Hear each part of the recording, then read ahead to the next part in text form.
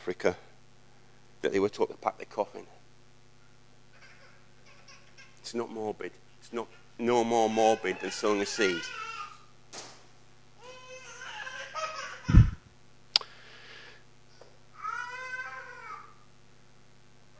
Later, Charlie.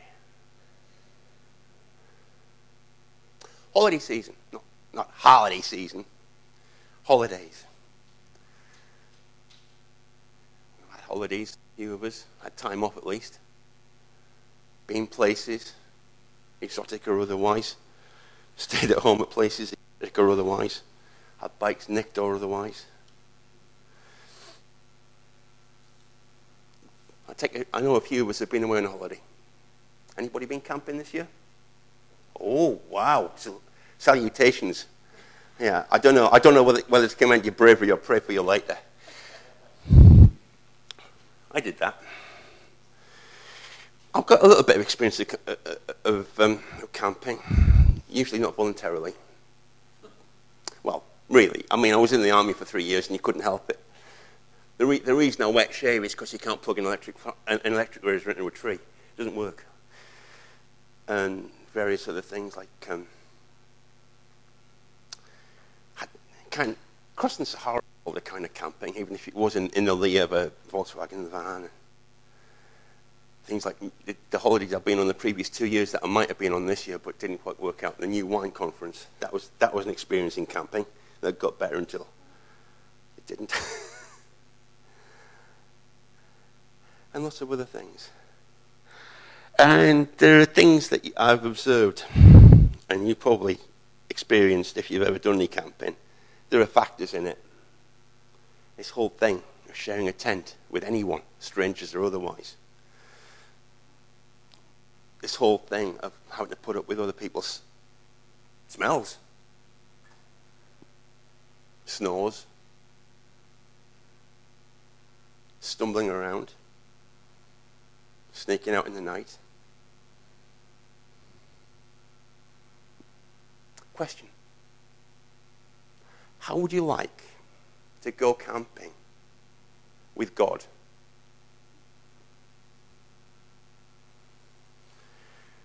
Psalm 15. I am rumbling, aren't I?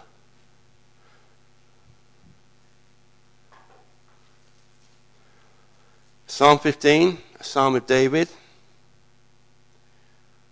O Lord, who shall sojourn in your tent? Who shall dwell on your holy hill? He who walks blamelessly and does what is right, and speaks truth in his heart, who does not slander with his tongue, and does no evil to his neighbor,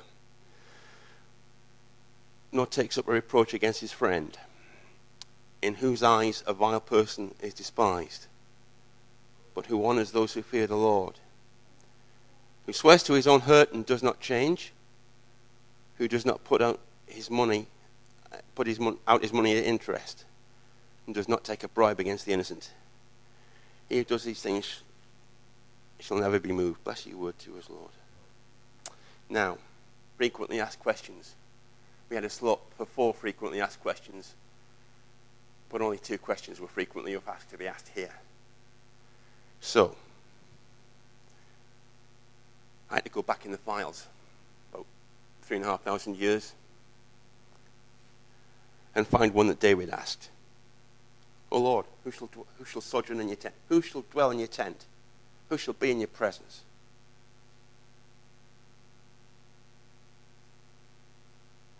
I asked, how would you like to go camping with God? I listed a few complaints, a few of the things, a few of the little life relational hazards that can happen when you're camping with someone else. How would you like to go camping with God? Who gets to complain about nuisances then in the presence of God? Who gets to whinge?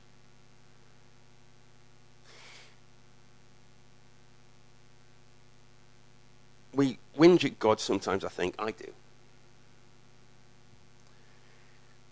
We try to improve our action whinging at God. Because we are not perfect. This has been said before. made us in his image. We know that from the beginning of Genesis. Practically the first thing he says in Genesis. Made man in his image and woman. Never mind. I mean, God made man in his image. And we would love to return the favour. We'd love to make him in ours. We'd love to mould a God in our image. That's why we get idolatry. Whether it's a clay pot in a corner of a front yard in Nigeria, or a good speaker system, or a car.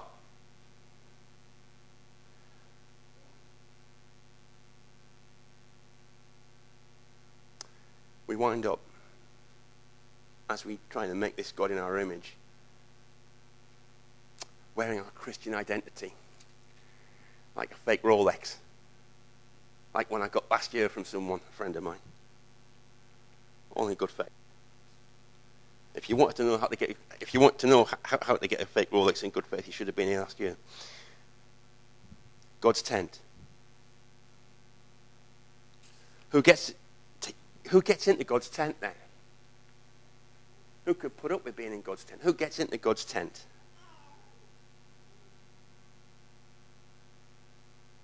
Who gets to stand in his presence? Some of the translations of this verse talk about standing in that place. Who gets to stand in the presence of God when everything within us, because he's holy and because he's God and we're not, when everything within us screams duck, how do we get to stand in his presence? Supplementary question, who are you? Now, in the Bible, in the Old Testament in particular, names have meanings. Names define people. Names characterize people. Jacob, the twister.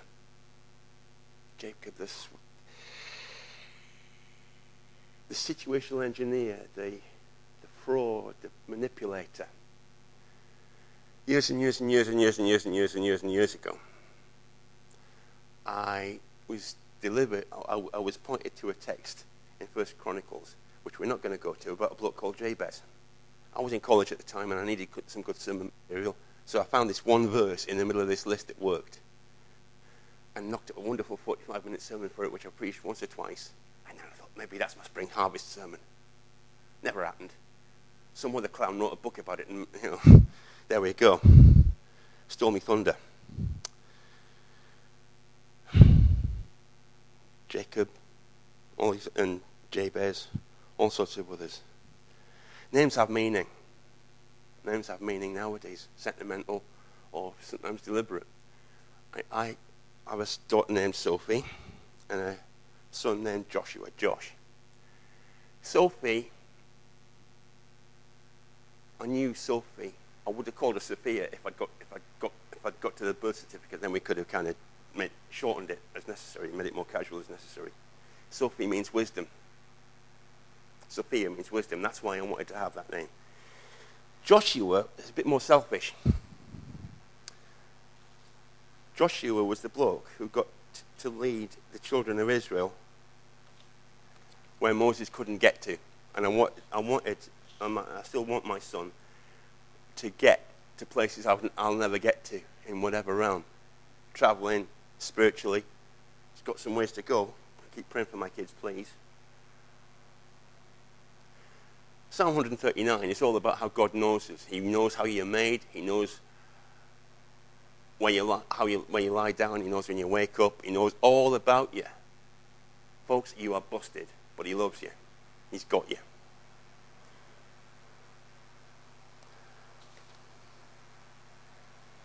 David? Sorry about that, folks. Situations are going on. He knows what to call you. God, being God, can speak the truth in love, even if he sounds like a polite bouncer as he bars you, as he chucks you out, as he excludes you.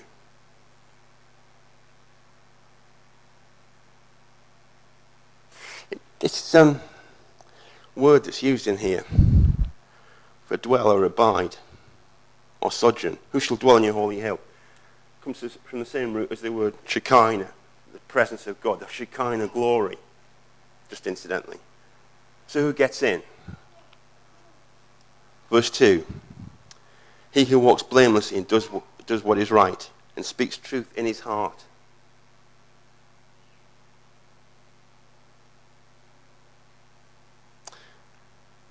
He who is righteous, really. Who is blameless. Inactive in evil. In his heart. That's A. B. He who is righteous. Not just inactive in evil, but proactive in good. Doing things, serving God deliberately. Now, A, blameless. B, righteous. A, inactive in evil. B, proactive in good. A without B, being inactive in evil, without being proactive in good, is an unhealthy kind of a combination that I'm quite prone to. Because you're just there. You're not bearing fruit. It's like the parable that Jesus told of the talents, or the parable in particular of the buried talent, the one that didn't get used, the one that didn't get invested, the one that didn't get lived through and brought out to create more talents, to draw more talents in.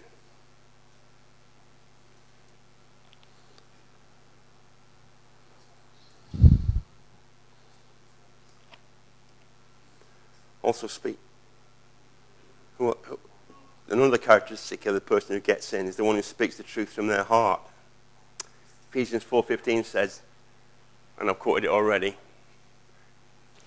counsels us to speak the truth in love.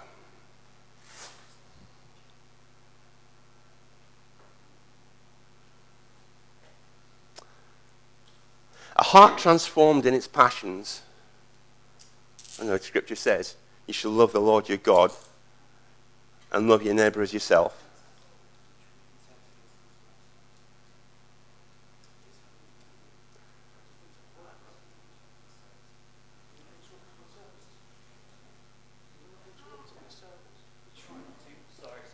That's all right. We can bear with that.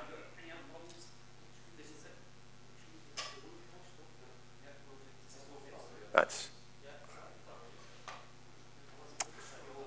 okay. Moment's prayer, folks. Father, we thank you that you are King of Kings and Lord of Lords, and that you rule, and that you reign, and that you're merciful, and that you're powerful, and that you're able to change lives. Thank you that you're a just God and a merciful God. And I pray you'd express that, Lord, in this situation that we face. In the name of Jesus.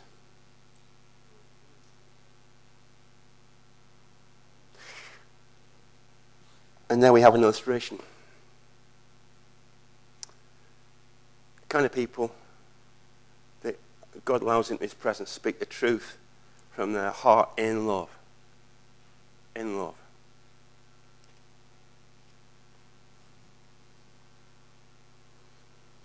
It's a heart that's transformed in its passions, in its feelings, because of being submitted to God, because of being surrendered to God. One of the first commandments, you shall love the Lord your God and love your neighbour as yourself. One of the verses in Proverbs that some of us hear and quote quite a lot. Out of the heart the mouth speaks. Verse 3. Who does not slander with his tongue and does no evil to his neighbour, nor takes up a reproach against his friend.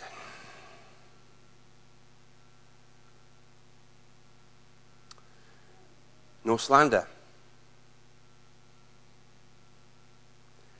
You can describe me. I mean, I know you're all better than this, because I know you all. If I'm talking about you, if you're talking about me, to me or about me, or to a person or about a person. If you're talking about me, describe me, not the person you need me to be to excuse your own behaviour. I'm saying that not critically of anyone here. I'm stating that and trying to teach that as a principle. Judges 6, 11 and 12, Gideon. The angel of the Lord came and sat down under the oak in Opera that belonged to Joash, and where his son Gideon was threshing wheat in a wine press. He's threshing wheat in a wine press. He is providing for himself while he's hiding from the oppressor. And when the angel of the Lord appeared to Gideon, he said, "The Lord is with you, mighty warrior." Mighty warrior is hid under a table in a corner. I'm assuming this angel was not English, so it didn't do irony.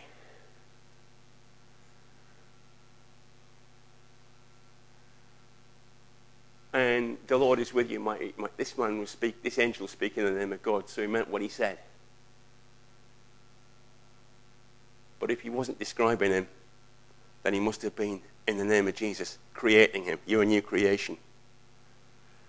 And one of the things that we need to do with Scripture is allow it to be an agent of that recreation in our lives, that rest, that recreation, that changing.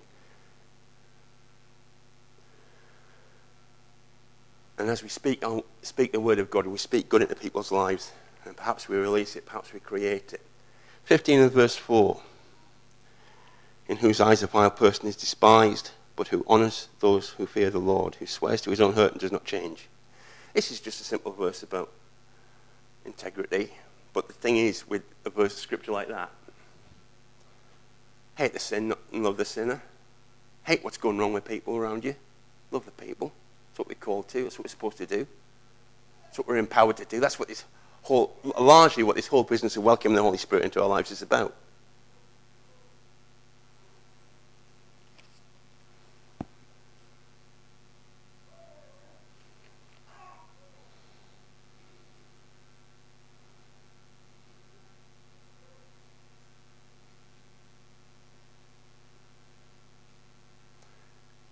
Verse speaks of relational integrity. By the way, talking about relational integrity, talking about people being committed to each other, I'm so grateful for the way everyone in this church steps up and serves, especially with the way we've got to do the setup and everything, especially with the way they've got to repair things after I've been playing with them. Is that band still on? Yeah, it is, isn't it? Yeah, sorry.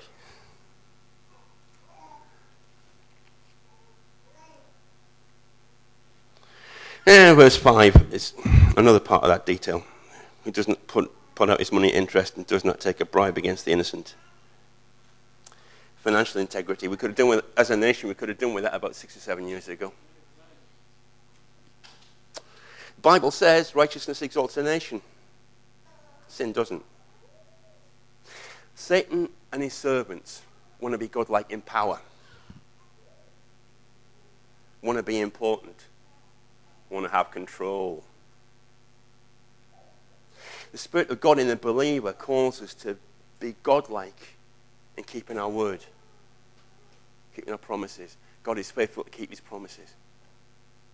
God is so faithful to keep his Old Testament promises of salvation that he sent Jesus to die on the cross so that you and I could enjoy eternity with him. Must be about 11:30, is it? Yep, I was right.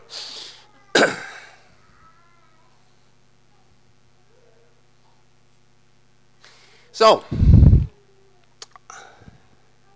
in my own ever so slightly godlike way, I've set you an impossible standard. Nobody does this, do they? I don't. Yeah? Even on a Sunday when everyone's looking. It would wear me out. Who does these things shall never be moved. Everybody fails. The Bible says in Romans, all have sinned. We've all blown it. We've all messed up. We've all offended God. Everyone except Jesus. Now, the major term in the New Testament, the major kind of technical term for a believer, for a Christian in the New Testament, is to describe them as being in Christ. You, the believer, are in Christ. Like Noah and his family were in the ark, protected, secure, safe.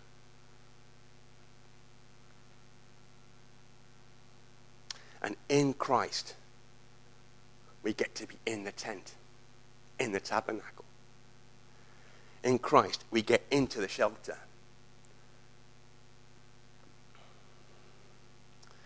In Christ, we get in with the prodigal father.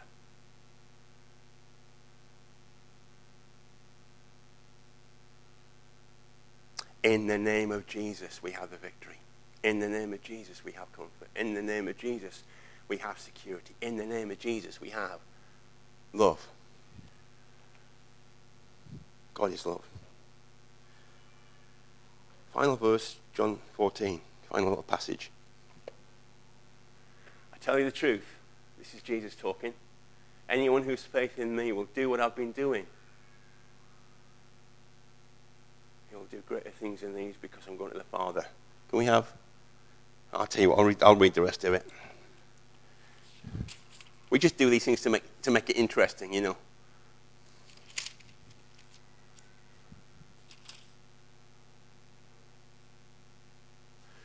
Truly, truly, I say to you, this is the ESV. Whoever believes in me will also do the works that I do, and greater works than these will he do, because I am going to the Father. I think it's fascinating, just by the way, that it's almost like looking at this, that Jesus has to get out of the way so the Holy Spirit can do his thing. That's a little theological conundrum that you can work out on your own time. And this is the point. Jesus said, and I mentioned in the name of Jesus, greater works than these will he do, because I'm going to the Father. Whatever you ask in my name, that will I do, that the Father be glorified in the Son. If you ask me for anything in my name, I will do it.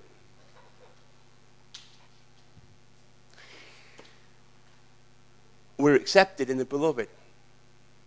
We're accepted. We've got to pass into the tent. We've got to pass into the tabernacle by the blood of Jesus. And it's for our good. It's for our eternal good, as you know. I don't think there's anybody here. I'm not reminding of things that they don't already know, but I hope that the Holy Spirit is using me to stir up your minds, your minds by way of remembrance. All this is good, and all this is for his glory. All this is so the Heavenly Father can father his kids, and together as a family we can see his kingdom come. Amen. Thanks, guys.